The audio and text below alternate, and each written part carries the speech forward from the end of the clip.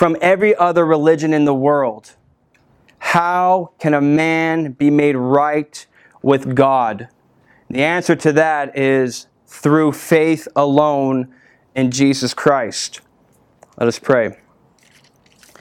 Father, we thank you again that we could gather as your people to look at your word. Lord, help us, oh God, to understand, to see the beauty of the gospel in these scriptures, Lord, in your word. You have shown us, you have delivered to us truth. Father, we pray that you would show us Christ, that you would show us our great need, that you would show us, Lord, that you are a God who is worthy of worship, and you alone, Lord, are worthy. And that we would say, Lord, as your people, that all we have is Christ. And we would glory in that, Lord. And we have no other hope in this world but Christ alone, crucified and risen from the dead on our behalf. Lord, that you would bless your people. That your gospel would go forth, Lord, and that we as your people, we would live for you. It's in Christ we pray. Amen. I want to read again Romans chapter 5, verse 1. We're going to just hang out and camp out on this verse for our entire time, and it will take for us all of our time tonight or today. Romans chapter 5, verse 1, Paul says, "Therefore, since we have been justified by faith, we have peace with God through our Lord Jesus Christ." Now remember, justification is a legal term where God declares a sinner to be righteous in His sight. And we looked at a few weeks back where Nick preached on that justification is apart from works. And we saw Aaron preach on a couple weeks ago that justification, or that this righteousness, comes to us from another. It's not our righteousness, it's another's righteousness, namely Jesus Christ. And then last week, for those of you who weren't here, Nick preached on that this justification, this faith, this salvation is right there. It's attainable. Believe upon the Lord Jesus Christ and you will be saved. It's right there. And then today, what we're going to look at now is the so what. It's the so what of justification. And Paul lays out here an argument that we're not going to go through, but in chapters 3 and 4, he's laying an argument and the grounds. He's proving that indeed sinners are justified, declared righteous before God simply by faith alone in Jesus. And in chapter 4, specifically, he looks at Abraham. And he proves that Abraham was justified simply in believing God's promises before the law ever came. And so all of that is working through, and then we get the big therefore in chapter 5. Therefore, what are the implications now? And Paul lays out for us these great blessings, these benefits, now that you have been justified by faith, and he lays out the blessings. And I want to read some of them for you, and they're in the text right here in verses 1 to 5. You get the first one is we have peace with God through our Lord Jesus Christ. We have access to God, verse 2. We rejoice. We have joy in God. Verse 2 and all through verse 3. And then also that God's love is poured into our hearts, verse 5. And in the end of verse 5, the Holy Spirit is given to us. And so these are the practical blessings and the benefits of justification by faith alone in Jesus Christ. And today, we're just going to spend time looking at one of them. And, as I was preparing this, I was thinking to myself, I might have to go through the end of the chapter or the end of verse 11 because there's no way I could preach for 45 minutes or so on one verse. And as I start looking at this verse, I was telling Nick, I have to preach only on verse 1. There is so much glorious truth here that I want to bring out for us about the gospel and about the good news of what Jesus Christ has done. And it is important for us to know that when we're reading the Bible, we want to read for breadth, right? We read a lot of scripture, and also it's good to go depth, to go down deep. So we read breadth and we read for depth. And it's easy just to read through this and go, oh yeah, we have peace with God, and then just keep on moving on. It's like, whoa, no, wait a minute. We need to stop. And that's my heart today. I want to stop and I want to go down into this well. And brothers and sisters, there are glorious gospel truths here for us. I would argue that this is mankind's greatest need. Peace with God. And I would also argue that this is the greatest benefit. This is the greatest blessing. Paul lists it first. And I think there is some weight to that. He lists it first. This is the first thing. You have peace with God.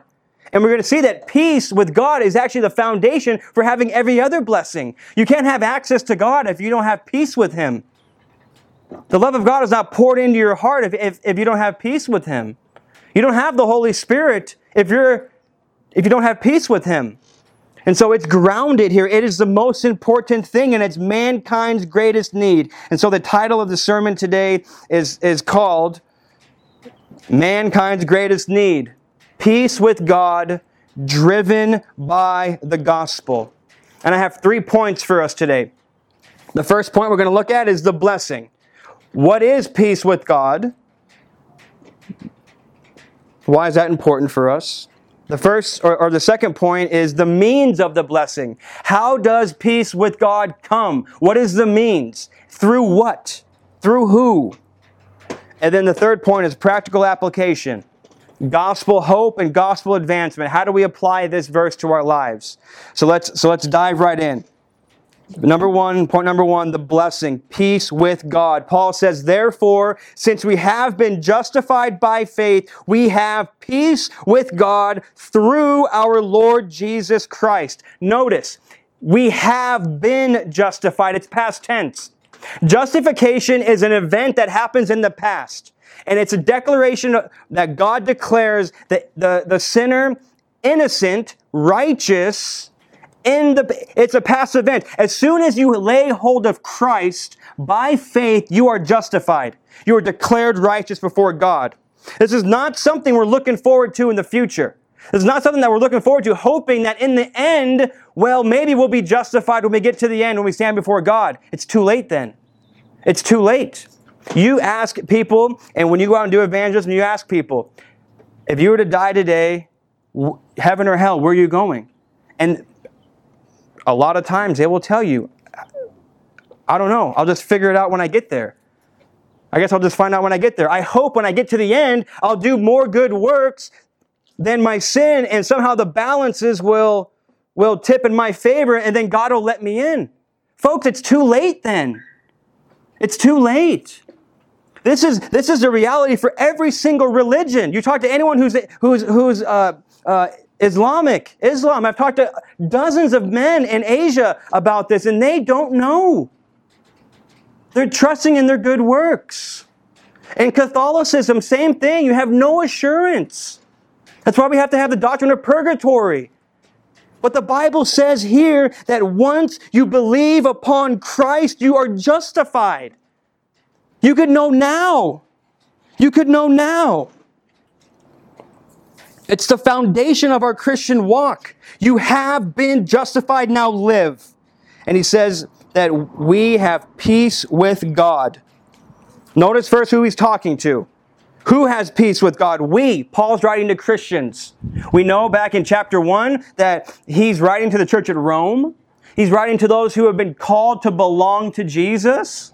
He's writing to those who are loved by God and called to be saints. He's writing to Christians.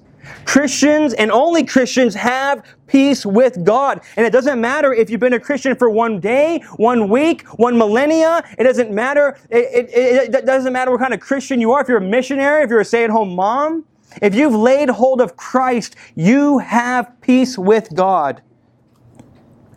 And notice now, I want to talk about this. This is different than having the peace of God. So oftentimes we see in Scripture that you have the peace of God and we have peace with God. So in Philippians chapter 4, if you recall this text, when God says for us not to be anxious, but in everything by prayer and supplication with thanksgiving to make our requests made known to God, and the peace of God will guard your heart and mind through Christ Jesus. So the peace of God it's a feeling, it's a sense of security that you're in God's hands. That's not what this is talking about, though. This is not the peace of God. This is peace with God. This is a fact, not a feeling. It speaks to our relationship with Him. This is a relational term. And to have peace with God presupposes that before you have peace, what comes before peace? War, right? War. So if you have peace with God now, peace presupposes war. And I want to walk through Scripture here, and I want to paint a picture for us about what God's Word says in relation to us before we're Christians, to those who are in not a good standing with Him. We have to understand that God is infinitely holy. He's infinitely holy, and because of His nature, His righteous wrath and anger is found where there is ungodliness and unrighteousness. And Paul in Romans has already laid out for us in chapter 3 that all are under sin.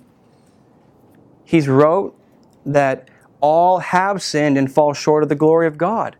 And he's also wrote in chapter 1, verse 18, that God's wrath is being revealed, being poured out on all unrighteousness and ungodliness of men. And so I want to show you here where we were before we had peace with God.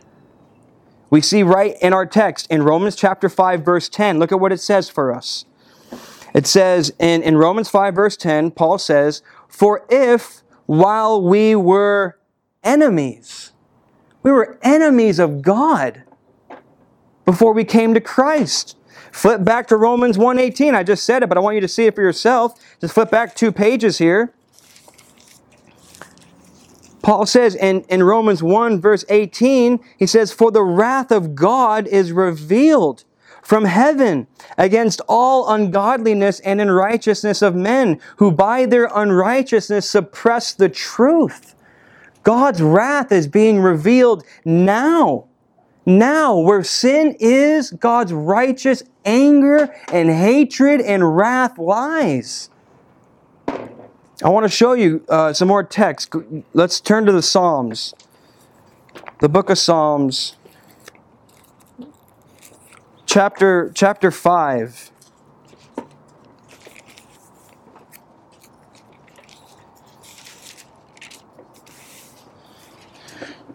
Psalm chapter 5.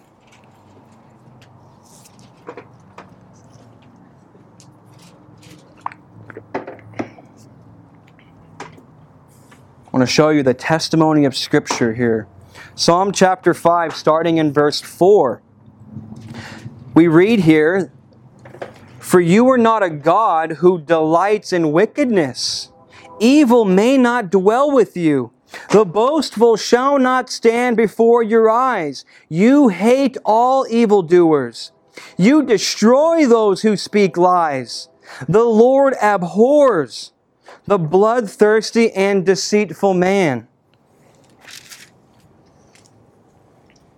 Look at chapter 7, starting in verse 11 of Psalm 7:11 down to 13. We read here that God is a righteous judge and a God who feels indignation every day. If man does not repent, God will whet his sword. He'll sharpen his sword. He has bent and readied his bow. He has prepared for him his deadly weapons, making his arrows fiery shafts. Flip over to Psalm chapter 11, verse 5 and 6.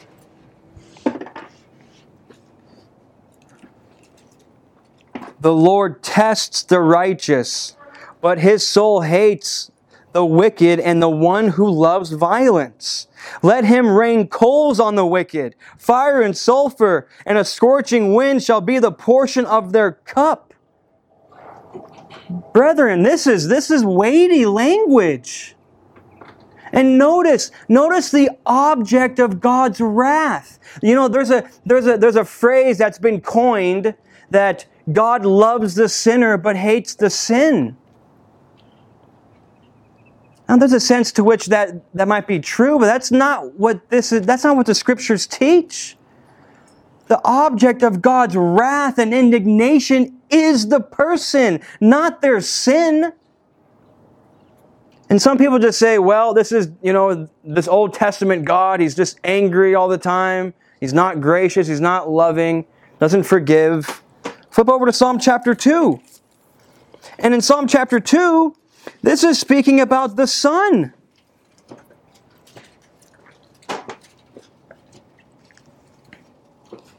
The nations are raging in verses 1 to 3. They're opposing God. And look down at verse 11. Or verse 10. He says, Now therefore, O kings, be wise. Be warned, O rulers of the earth.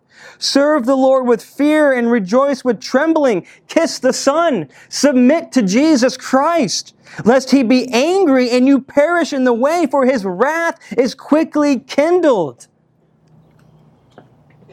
It's a plea to the unconverted. Come to Christ. Submit to him. Kiss the Son. Pay homage to him. His wrath is quickly kindled. Flee to him. Flip over to the New Testament, John chapter 3. This is a chapter that really maybe the most popular verse in the Bible. John 3:16. But I want us to look at the last verse of that chapter, John chapter 3, verse 36.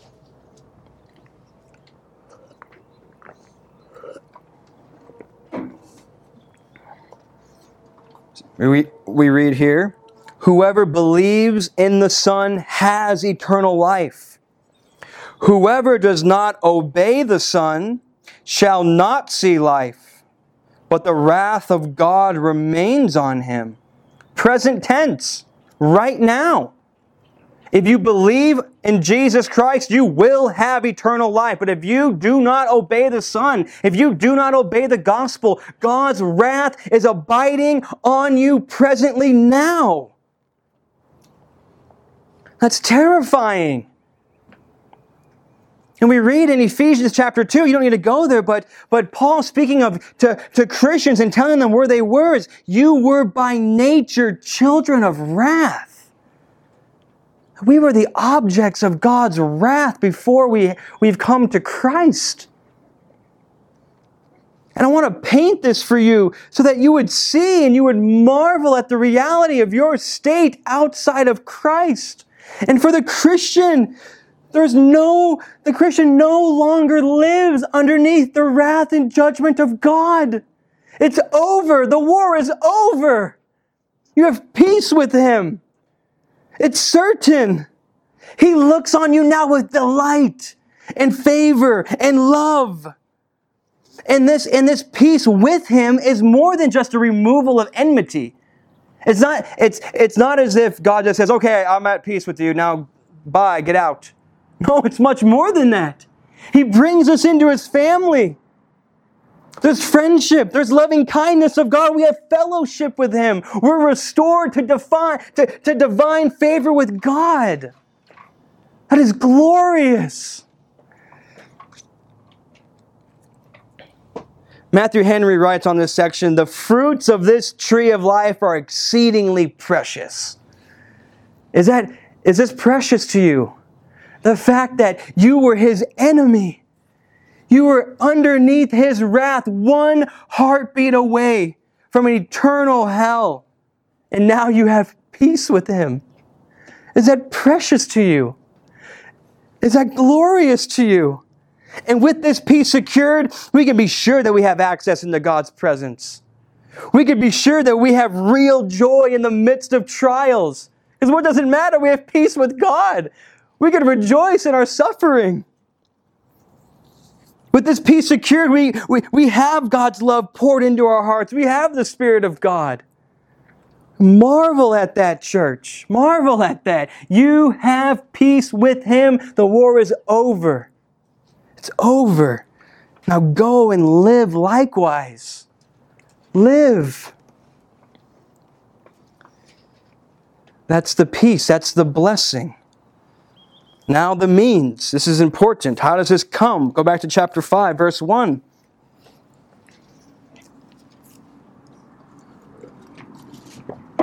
We have peace. And Paul just doesn't put a period here. We've been justified by faith, now we have peace with God, period. No, he tells us the means, the avenue to which we have peace with God.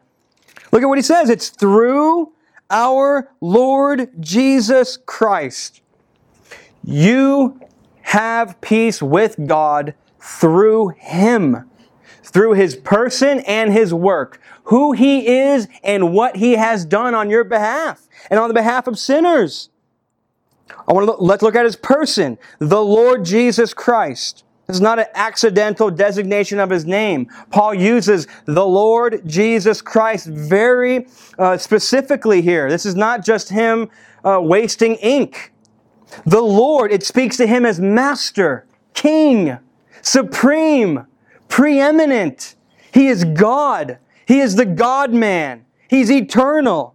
He's the ruler. He's the one who upholds all things by the word of His power. He's the one who in Him all the fullness of God was pleased to dwell. And it's at the name of Jesus Christ that every knee will bow in heaven and on earth, and every tongue will confess that He's Lord. You either do it willingly in this life, or He forces you to bow the knee and then cast you into the pit of hell. But He's Lord. He's also Jesus. His name means Jehovah saves. He's a Savior. When the angel came to Mary in the beginning of Matthew's Gospel, and she tells Mary that, Mary, you've been conceived by the Holy Spirit, and you're going to have a son, and you're going to name His name Jesus. Why? Because He will save His people from their sins. He's not going to try to save them. He's not going to make a way and then hope that people get saved. No, He came to save His people. Praise God. It's a trustworthy saying, Paul says, that Jesus Christ came into the world to save sinners. He's a Savior. He came not to call the righteous, but He came to call sinners to repentance. He's come to save. And He's the Christ. He's the Messiah. He's the promised one from the Old Testament. He's the one that fulfills everything. Everything points to Him. He's David's greater son, the one who's going to sit on His throne forever. And his dominion will be forever. His kingdom will be forever. He's the Christ. That's who He is. That's His person. Now His work. His work consists of His life, His death, and His resurrection. His life. Jesus lived a perfect life. Now that might just seem, for us to even think about that, we can't even understand that. He was perfect. He never sinned one time. Let me put it this way.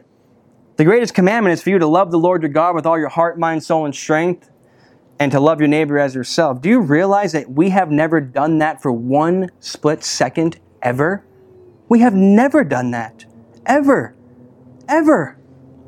And Jesus never not did that His entire life. He always loved the Lord His God with all of His heart, mind, soul, and strength. And He always loved His neighbor as Himself. He was perfect. He was without sin. There was no deceit found in His mouth. He always obeyed perfectly. Perfectly. He always pleased the Father. His life was perfect. And theologians call this His active obedience. His active obedience. He obeys for you and for I. He fulfills everything. He walks perfectly. And then He goes to the cross and He suffers and dies on the cross. And that's called his passive obedience. His life. He actively obeys for us, and he goes to the cross and he suffers the death that you and I deserved. That's his life. Now, his work, his death. His death on the cross. This is really important for us to know and to understand.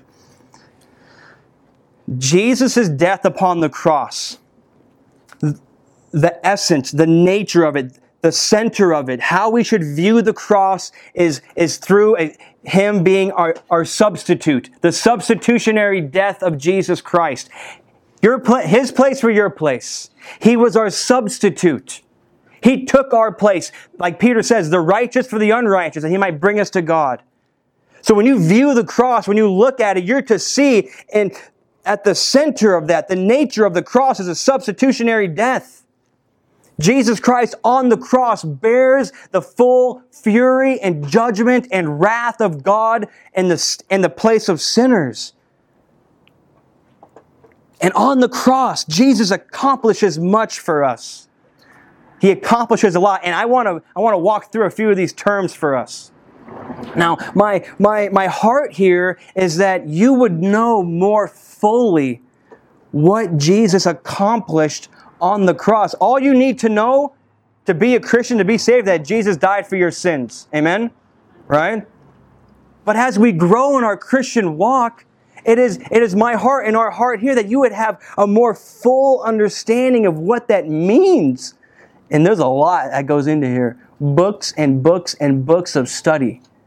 Awesome stuff. And so I want to hit the tip of the iceberg for us, and I want to explain, what does Jesus accomplish for us on the cross as our substitute? 3 things.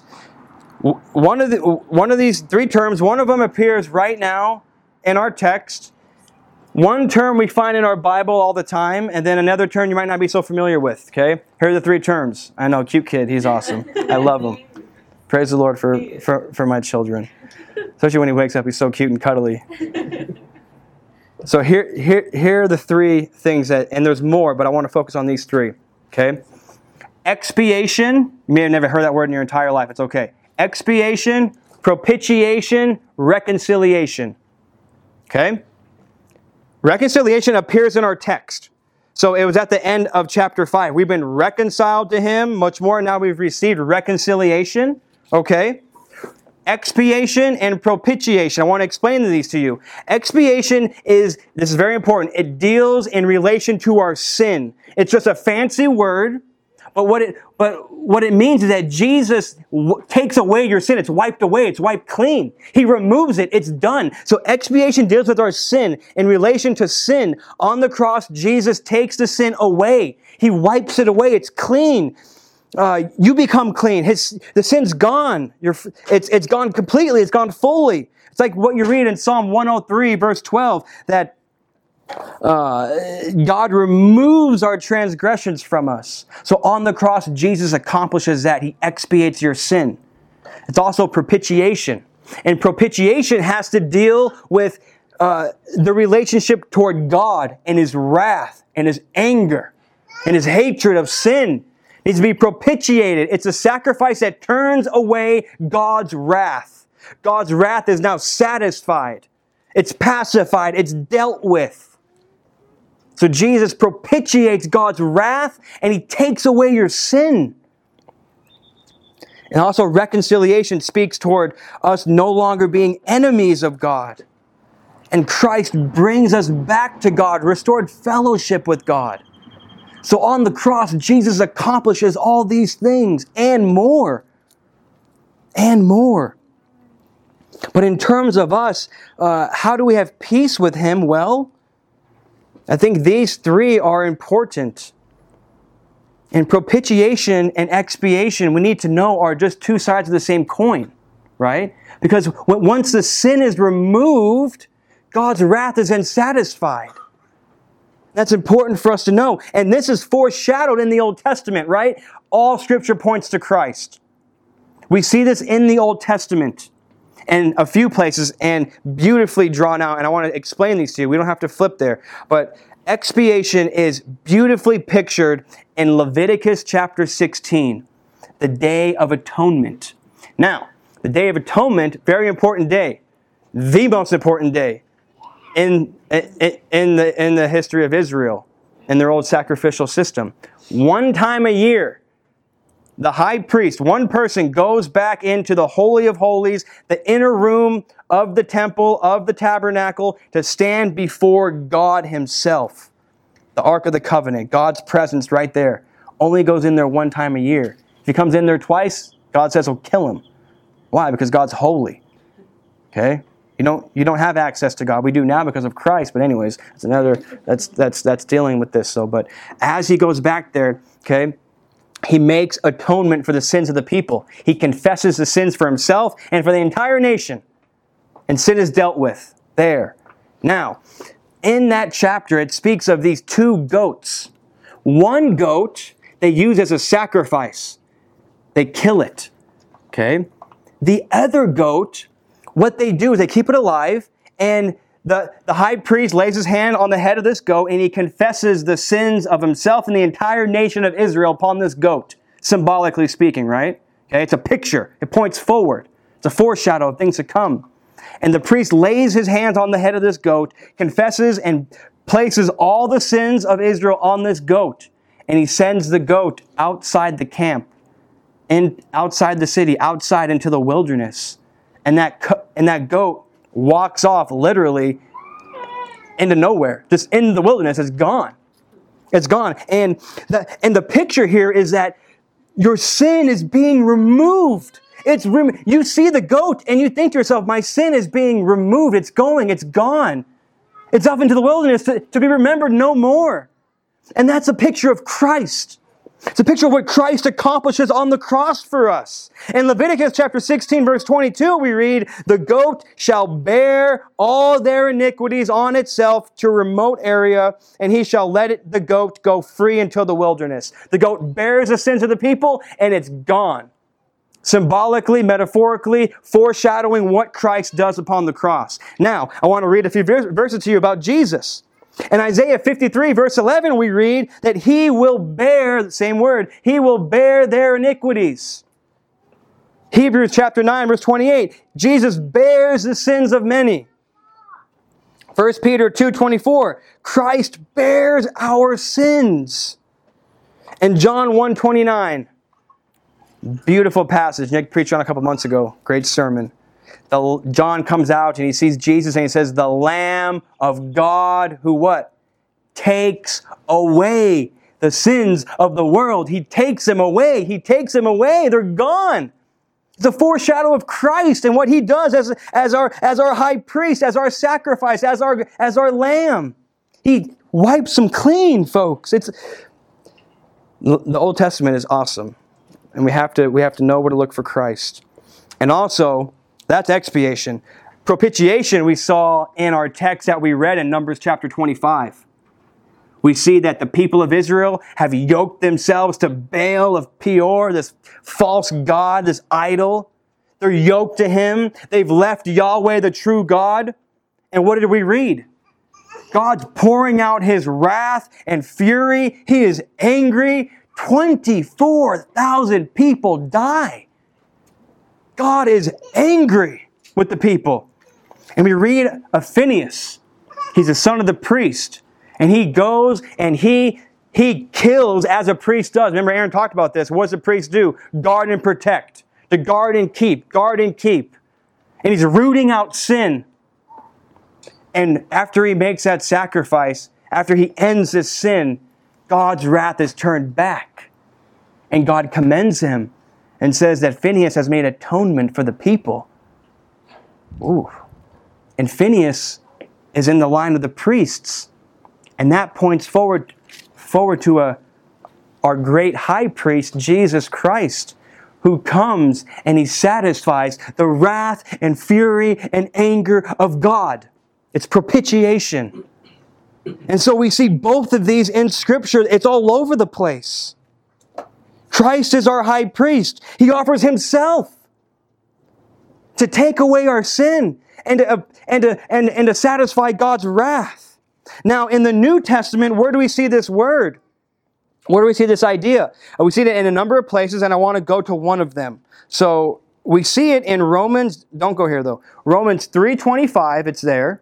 Propitiation, that word's there. The word propitiation occurs also in Hebrews chapter 2. And we get it in 1 John twice. Propitiation. So I want to go to one of these. 1 John chapter 4, verse 10. Flip there with me. 1 John, so not the Gospel of John. So 1 John is like almost at the very end of your Bible. 1 John chapter 4, verse 10. Now, it's important for you, I believe, to know what this word means and what this idea means, because, well, I'll let you get there. I don't want to talk while you're flipping. 1 John chapter 4, verse 10. And so this is another place where we see the word propitiation. And it's important for you to know just what that word means and the idea as I've just described to you, because listen, this word, number one, it's in your Bible, occurs 3 or 4 times. You need to know what the idea is. It's also on the gospel tracts that we have here. You guys ever notice that? This verse is on those gospel tracts, those long ones. And so when I was we were at the abortion mill. Sergio, you remember this? We were at the abortion mill maybe 3 weeks ago, and I was reading the tract going through this with this guy, and I read 1 John chapter 4, verse 10 to him, and he's like, "What's propitiation?" Good question. So you need to know what the word means. We're out evangelizing. You need to know what these words are. Okay, and I want to read this to you. I just had my verse here, but the wind blew it. 1 John chapter 4, verse 10. And then I didn't say, I don't know what that means. I explained to him what it meant, right? And praise the Lord. And so I want you to understand what the idea of propitiation is. So in chapter 4, verse 10, we read this. "In this is love, not that we loved God, but that He loved us and sent His Son to be the propitiation for our sins." So this is just where this word occurs here, but we have to understand this, that whenever you see the word propitiation in your Bible, just know in the back of your mind that both ideas are there present. Okay? Expiation, wiping away of sin. Propitiation, satisfying God's wrath. Both ideas are there whenever you see the word propitiation. You'll never see the word expiation in your Bible. And that's just how it is for now, okay? Big debate about that. We can talk later if you want more information, but it's okay. So for the context for us today, listen, propitiation, we have to understand this idea is key to the gospel. It is key. It is important. It is a doctrine that we must hold up. We must present before the world that Christ satisfies the wrath and judgment of God. And this doctrine is hated. Listen to me very carefully. That word you see there is hated among many professing Christians. So much so that scholars are at work trying to get that word removed out of your Bible. Get it out of there. Don't want it in there.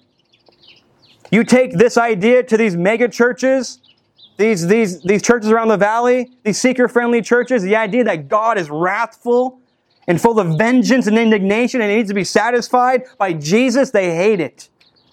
And why? Well, it's not hard to understand, really.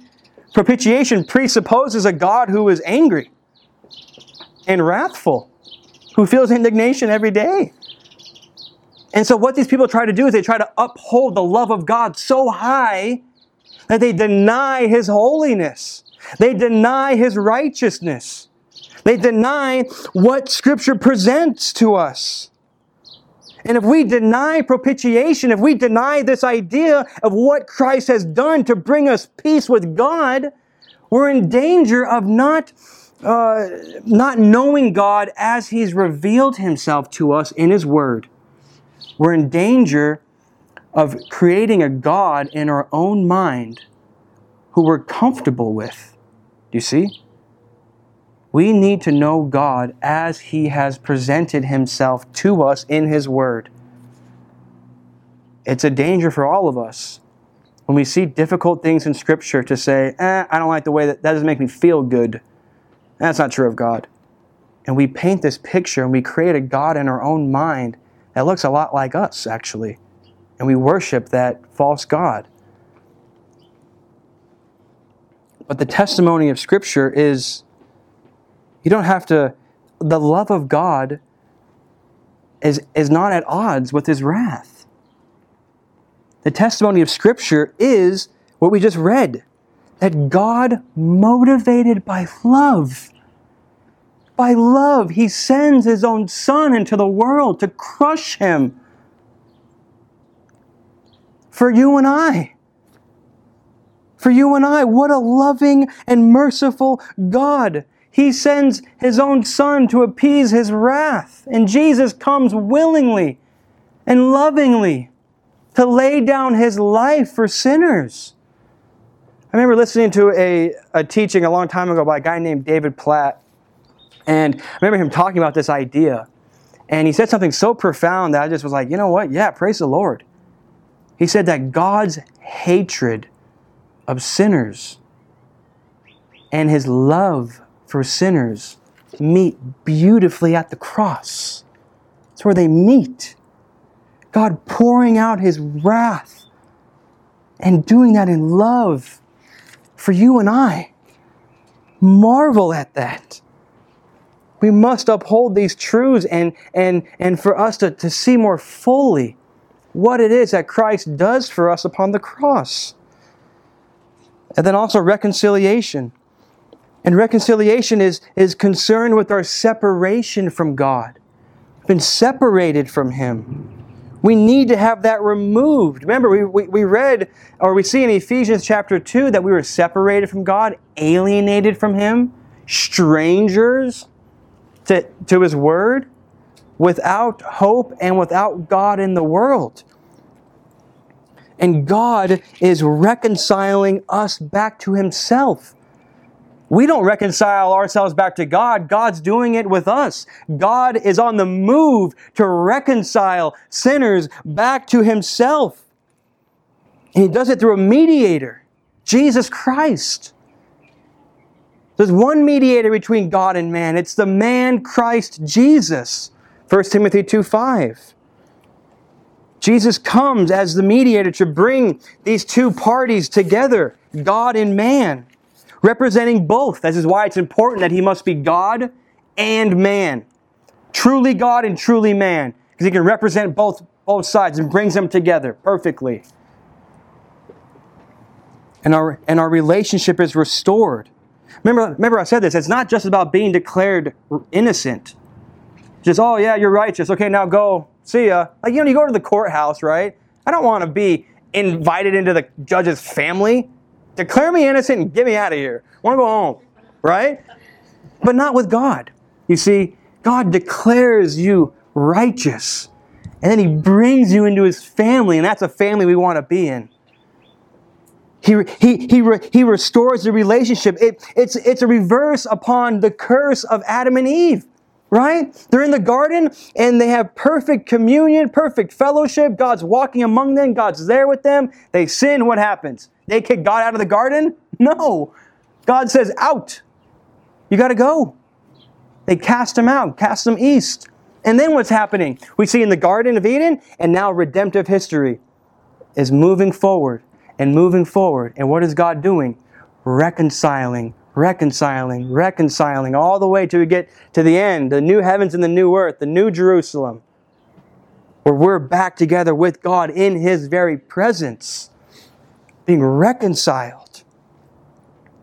That's His work, His life, His death, and He expiates sin, takes it away. He propitiates God's wrath, satisfies it, and He reconciles us back to God. There's a lot going on the cross. Praise Him. Hallelujah. And also His resurrection. And of course, the resurrection never gets enough time. It's always getting slighted, and I don't have a lot here on resurrection, but this is really important. This is another whole sermon in and of itself. Go back to Romans chapter 5.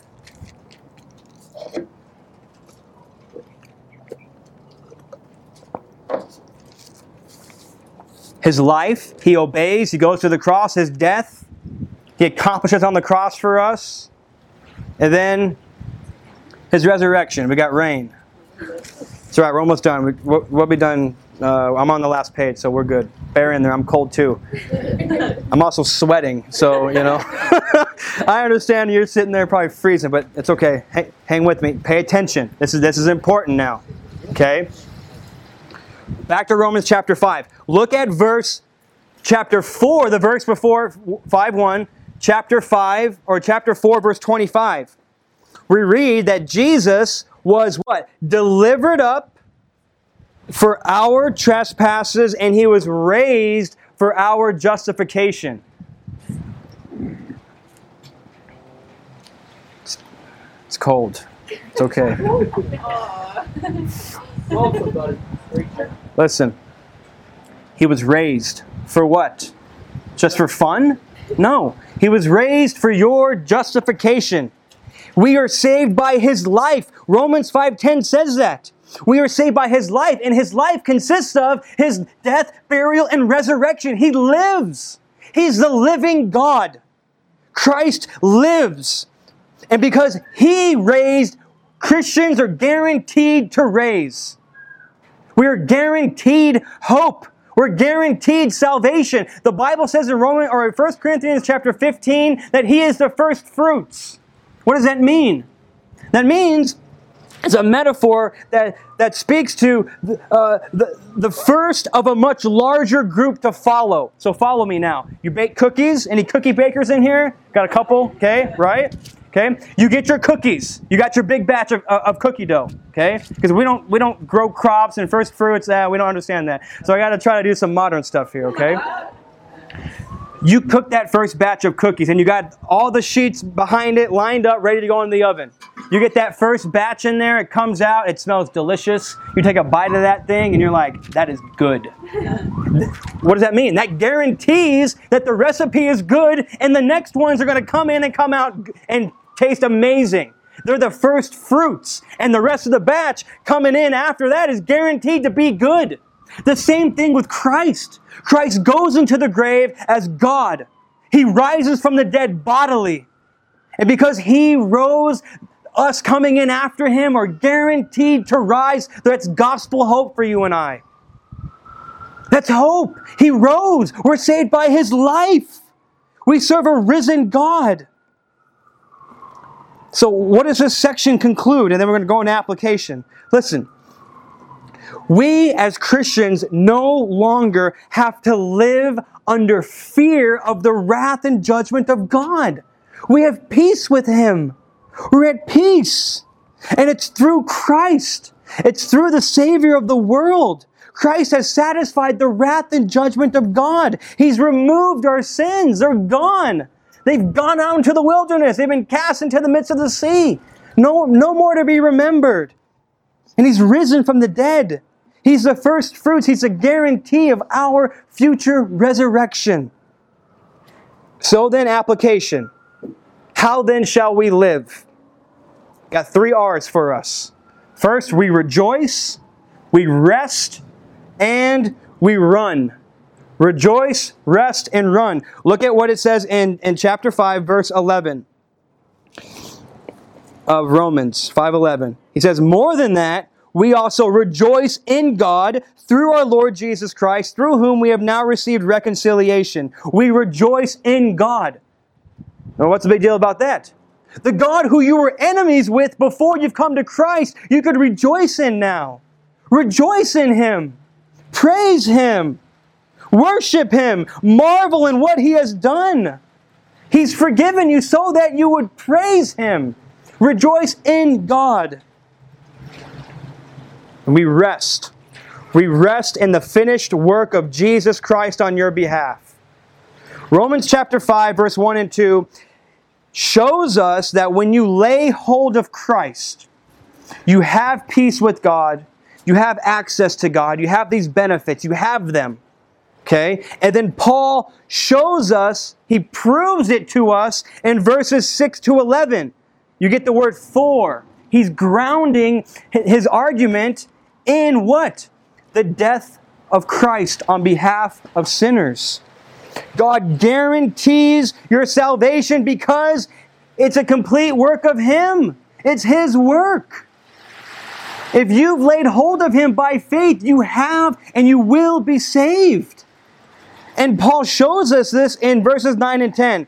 And hang with me. We're right at the end. We're right there. Hang with me now. This is very important. You guys can scoot forward a little bit. Scoot forward. This is the most important part of Paul's argument to cause us to rest in the fact that God will save us. Look at what he says in verse 9. He says, "Since therefore we have now been justified by His blood, much more," underline that phrase, "much more shall we be saved by Him from the wrath of God." Verse 10, "For if while we were enemies, we were reconciled to God by His death of His Son, much more, now that we are reconciled, shall we be saved by His life." Paul is arguing from the greater to the lesser. He's telling you that the greater work is done. The much more, the greater work. You've been justified by His blood. Much more shall you be saved by wrath to come.